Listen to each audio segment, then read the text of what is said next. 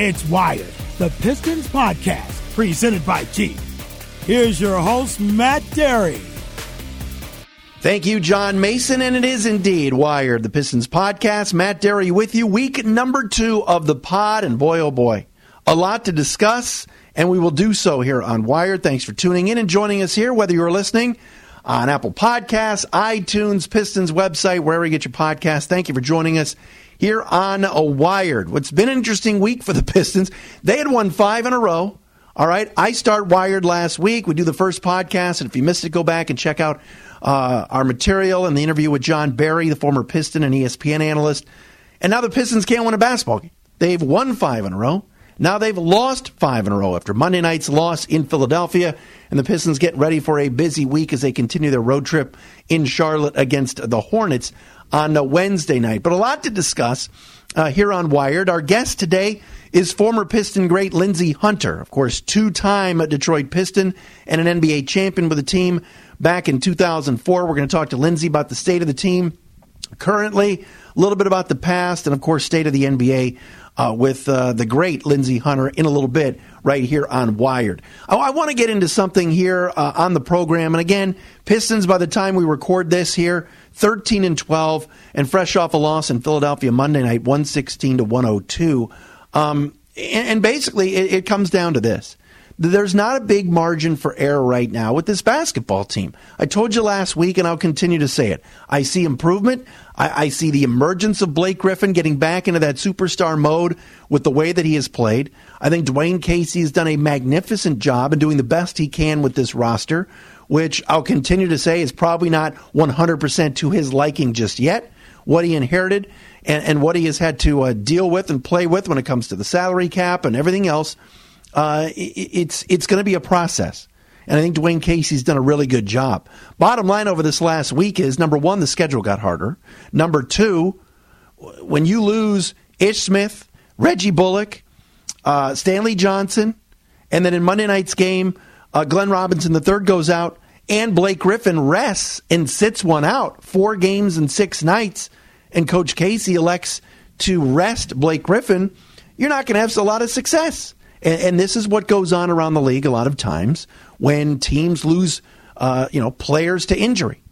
All right, when Golden State didn't have Steph Curry and didn't have Draymond Green, they started losing basketball games. The Pistons' margin for error is not as large as, let's say, a team like Golden State's. But sitting at 13-12 now with some key road games coming up and the schedule getting more difficult, I commend Dwayne Casey for what he did Monday night. And we're going to hear from him in a second, courtesy of Fox Sports Detroit, the audio from Dwayne Casey with Johnny Kane pregame Monday on why he elected to rest his star player. And I know what the old school way of thinking is, and I know for many season ticket holders that have been there for a long time, like the Ken Graces of the world and the Sues and everybody that has been at the games forever, Diane, KG, everybody, Dave Neitzer, everybody that has gone to all these games are going to say, I've been going to Pistons games since the Palace days, since the Silverdome days. And why are guys sitting out? Why would you rest Blake Griffin on a Monday night against Philly where he's been lighting up the Sixers? And I saw one local columnist on Twitter say, oh, this is a stupid move. No, it's the right move. It's the bright move on the part of Dwayne Casey. Blake Griffin has been injury-prone his entire career. The team is 24 games into the season going into Monday night's loss, now 25. And they need a healthy Blake Griffin to continue to carry this team on offense. He's dishing out assists. He's hitting threes. He's getting to the rim. He's done everything for this basketball team. So here's a 4th game in 6 nights, a Monday night back-to-back against the Sixers, right? And you already are going to go without Stanley Johnson, Ish Smith, who's been fantastic coming off the bench. Glenn Robinson III gets hurt. Reggie Bullock's out. Of course you rest Blake Griffin. You going to rest him Friday when they're at home? Pistons fans would be furious to show up to Little Caesars Arena and not see number 23 out there. So this was the right call by Dwayne Casey. Take a listen to his reasoning and just, I'm with him 100% on this. But take a listen to Dwayne Casey and why he sat Blake Griffin on Monday night. How tough was it, the decision to sit Blake tonight? Well, it's very tough just because of the malaise that we're in right now and the low point, not low point, but tough spot in our the season we are right now. So we need all the healthy hands that we can get. And with Bullock out and, Stanley, we're going to find out the game time and Ish, it made it even tougher. So, but again, the long-term health of Blake, who is, his health is very important for us in the long run. We have to be smart and prudent as far as how we, manage his minutes, manage his rest with all these games just going to keep rolling on. All right, there's Dwayne Casey, courtesy of Fox Sports Detroit, in his pregame interview with Johnny Kane. Listen, the guy's averaging 25.5 a game. He's averaging 9 rebounds a game. He's leading your team in assists. That's correct. Leading your team in assists, averaging 4.9, so 5 assists a game. And he's playing 36 minutes a night. Blake Griffin has to get a rest. And don't tell me, heck, when I went and saw the bad boys play, let me tell you something. All teams are doing it now. If you recall, Joel Embiid rested the first time the Sixers came to Little Caesars Arena. Or maybe it was the second time. They've already played each other like 4 times this year. San Antonio made this famous when Greg Popovich said for 82 games and for the way the schedule is put together, this is the right move, resting guys. I don't like it. Certainly, I know there was a few years ago in Indiana when LeBron didn't play for the Cavs against the Pacers, and Bob Kravitz at the Indianapolis Star wrote a big column like, these fans didn't get their money's worth. And that's true, and it's unfortunate. But for the better health and the betterment of the team, you've got to do what's right. And so I commend Dwayne Casey for picking Monday night, 4th game in 6 nights, to rest a guy like Blake Griffin, who has meant so much to this franchise in the year and a half that he's been here. And the way he's played this year, whether it was Blake's call or whatever, you got another game on the road Wednesday night in Charlotte, which you need. You send Blake to the bench and let him sit there on his sweatsuit and take a night off. It's 1 of 82. So I think that was the right move for sure. A couple other notes here before we get Lindsey Hunter on here on Wired. Again, welcome in. Matt Dery with you, week 2 of our podcast. Shooting is at a premium. It's not the Pistons' strong suit, and you know that Ed Stefanski and his staff, Malik Rose, are going to do all they can to surround Blake Griffin, Reggie Jackson, Andre Drummond, Stanley Johnson with shooters. Stanley's a guy that can put the ball on the floor. Reggie Jackson, same thing. All right, and I saw Reggie, splash one home from 3 last night. But they need some guys that can stand in the corner, and that's the way the NBA's turned into, and this is what the NBA's turned into. Some guys that can stand in the corner and on the wing and knock down shots. And this week, I think we saw 2 guys, one Langston Galloway in a couple of games at home this week during this losing skid. Langston Galloway hit for a career high. And Luke Kennard finally back, finally healthy, getting an opportunity. And on Monday night, knocking down 28 points. He's going to be huge. And I understand there are Pistons fans that are going to smash their heads up against the wall time and time again for not taking Donovan Mitchell. And we could butter that bread and talk about it all day. But Luke Kennard's on the team, and he's not going anywhere, and doesn't make a whole lot of money. So you need your draft picks to play and perform, and you need a guy like Luke Kennard who's a designated shooter. And as a guy that has the ability to knock down the deep shot, and he started off the year a little bit slow, hitting threes, and he's been injured, only hitting them at 32%. But on Monday night, you saw what he's capable of doing in making big threes, in forcing the defense to have to worry about him, and adding a sniper, if you want to call it that, to this operation here, because that's what this game has become. 3-and-D, knocking down threes, playing defense. But 11 out of 18 from the field on Monday night for Luke Kennard to go along with 5 threes. There's a premium for that in the league. So hopefully this is a trend that continues for the Pistons, and he can be a guy that can score the basketball from deep and get an opportunity to play more, which is needed. And I like when he's on the floor with Jose Calderon, because Jose seems to find him, especially off the high screen, and Kennard's kind of camped out there in the corner. All right, guest number 2 on Wired as we're back for our Week 2 podcast. Matt Dery with you, joined by former Piston great, former head coach in the NBA, former assistant with the Warriors. It is the great Lindsey Hunter. What's up, brother? How you doing, Matt? I'm doing well, sir. Yourself? I'm doing good, All right, so the Pistons have won 5 straight, now lost 5 straight. I know you watch this team pretty closely here and still live in the area. 13-12. Where do you rank this team right now, and what do you think so far? Well, just watching them, I think they're still trying to find solidified identities and how they're going to play and the style and structure and some guys sitting out. So we got a lot of variables, I think, that add to their record. But just really breaking them down, I just think if they can be consistent, shooting the basketball from the outside, they can really establish an identity in the way Blake is playing, penetrating, playing that point forward role. They could be really effective. What about Blake Griffin at the point? And really, Dwayne Casey came in and handed him the ball and said, "Go make plays." That's kind of the way the NBA's structured nowadays. No more Blake at the 4 with his back to the basket, at least consistently. Do you like that? I do. I think it's kind of the new tradition in the NBA. You got guys, that are setting that trend, like Draymond Green, who's he's a 4-man. But he really is a point guard out there. A lot of times he initiates the offense.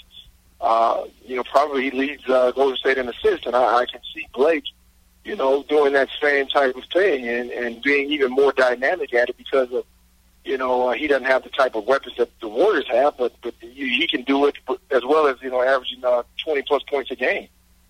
When you watch his game, and now he's obviously instituted the 3, and he doesn't jump over cars or Kias like he used to, but still can be effective. What has Dwayne Casey done to kind of get Blake Griffin back in that all-star mode?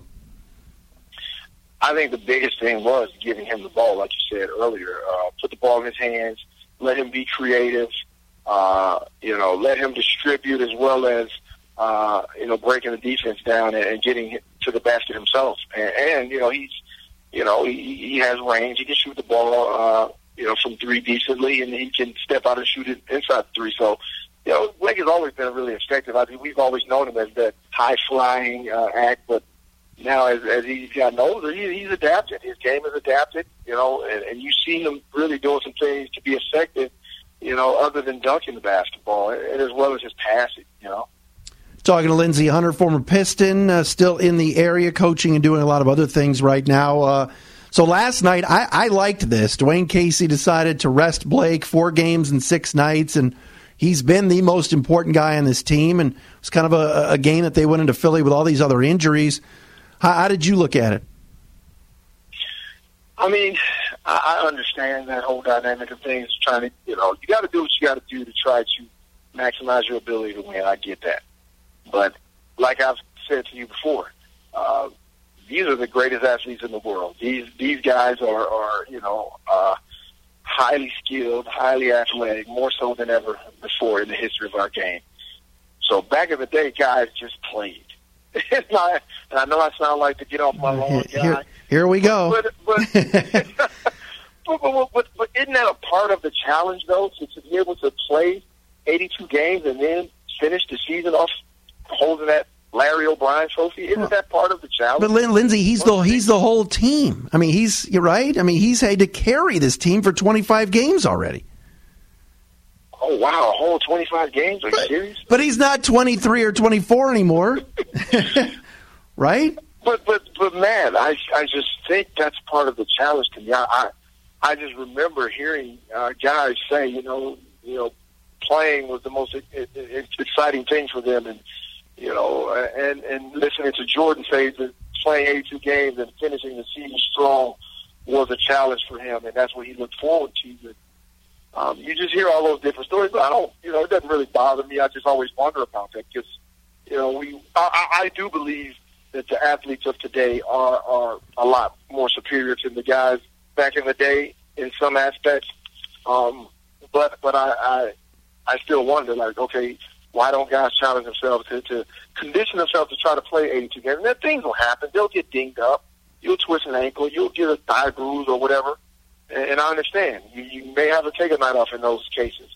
But just for rest, rest. That's become a thing now, rest. So wait, so when maybe Popovich started it. Popovich maybe started this whole thing. Popovich has won the zillion rings. Now, when you played, didn't this used to be called like a sprained ankle or the flu, or no? No, if you had a sprained ankle, you had a sprained ankle. I mean, if you were sick, majority of the time guys were legitimately, sick. I don't know, man. It's just different now, and kids are different. I understand it. And don't get me wrong. It doesn't bother me. I don't care. You do what you got to do to win. It bothers you. It bothers you. Just admit it. No, it doesn't bother me. If I had a chance to win a championship, and you told me, "Hey, man, you need to rest such and such, or you won't be ready," you think I won't rest him? Yeah, I guess. Don't arrest him. Well, hold on. When you were head coaching out in Phoenix, and I know that you didn't have a great team, but would you ever get a directive from Sarver or the GM or anybody like, "Hey, we need to sit a guy out," or was that always the coach's call? No, yeah, you would get there would be calls over your head to do certain things that you had no control over. But had I had a 5-year deal and some security, then I would have did what I wanted to do, though. You had a good 5-month deal. Right. Lindsey Hunter with me, former Piston. All right, so you watch this team. We talked about Blake Griffin a little bit. What about Andre Drummond? Can they be successful with him at the 5 and Blake at the 4? And I know that, like you talked about now, it's a point forward situation. There's some nights you watch Andre and you go, man, double machine. But like last night was a prime example. No Blake, no Stanley Johnson, all of these things. Should that have been a night where Andre went for 35 and carried him, or is he not capable of that? Well, if you watch his game, and I always challenge people to not just look at the box scores. If you didn't watch the game and you judge a person and say, "Oh, they had a great game, they had this or that," you got to watch how a guy gets his points. You got to watch how they score, how they affect the game, and no fault of his own so far, but he's one of those guys who he'll get his buckets, rim running. You'll see him post up every now and then and make a decent move, but that's not his main thing. And I just don't think you can play through him right now at the stage of his game. I think his game has to mature more. His skill level has to be higher in order for you to play directly through him.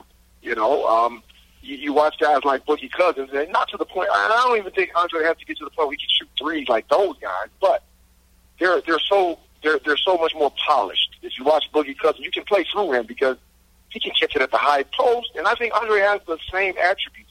He can be a guy that can develop into a guy that can catch the ball high and make passes and make plays on a regular basis. But you see those guys, and that's their game. And if he can evolve into one of those guys, then you can play through him and definitely change the whole landscape of the way the Pistons play and how dominant they can be. You mentioned shooting before, Lindsey. Is it safe to say that Luke Kennard and maybe Langston Galloway, those are guys not going anywhere because they can fill it up from outside? And you've talked about, pace and space and what the NBA has turned into now. Those guys are probably not going anywhere, right? Valuable assets. If you can put the ball in the hole behind that 3-point line, shoot 37% plus, you can find a home. And Langston Galloway is definitely one of those not so known snipers right now, but I really love watching him play, and I think he's a great addition. And Luke Kennard is coming to his own, shooting the basketball. And if you can get some guys like that to be consistent, man, it helps your team so much. Lindsey Hunter with me. All right, we mentioned Coach Casey before. I think it's been one of the more underrated moves just around the league because of what he's done here, because obviously this roster is not 100% to his liking, and he came into a situation that was toxic at times, understand. And Ed Stefanski pulling that trigger and getting him and Tom Gores as well, getting Dwayne Casey here. Who does he compare to that you played for, and what are your thoughts on the job that he's done here so far? I often says his demeanor is a lot like Lenny Wilkins. That's how I see him.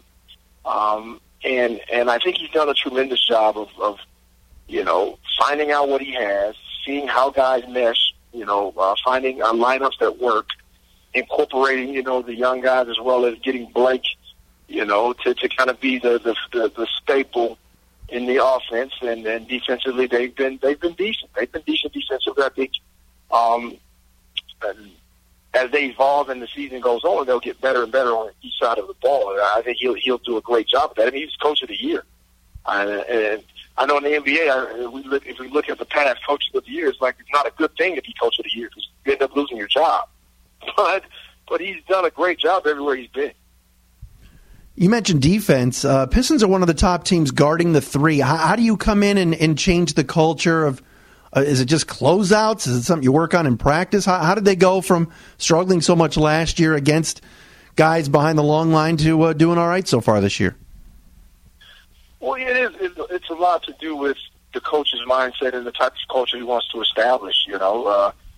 Now in the NBA, the outburst of analytics, everything is a three or a layup. That's what teams are trying to do.